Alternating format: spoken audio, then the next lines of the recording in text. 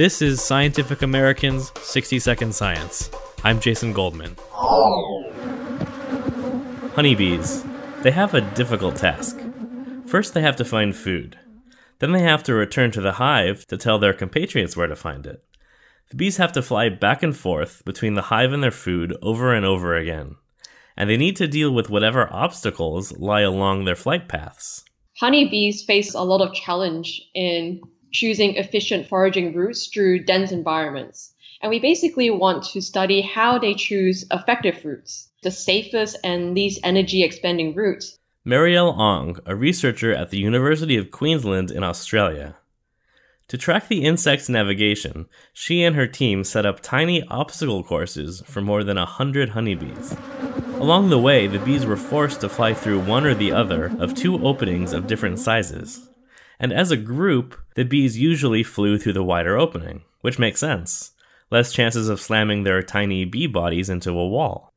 But things got more interesting when Ong looked at the decisions made by individual bees, one by one. We found that 55% had no biases, and then the rest of the 45% was a split between left-handed bees and right-handed bees. In other words, some honeybees have a sidedness.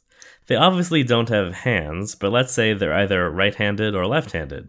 So for example, a right-handed bee would prefer to navigate the cramped right side opening in the obstacle than go through the left side hole, even though it was larger and safer. Sometimes the handed bees would even land and walk through the smaller opening just so they could use their preferred side. These biases apparently help the members of large swarms navigate through a complex environment without crashing into each other. If all bees were right-handed, it would take a long time for the entire group to pass through a small opening, such as a hive entrance. But by having a range of side biases, the entire swarm can move more quickly when it encounters an obstacle. The research is in the journal PLOS One. Ong thinks that one day engineers could apply this finding.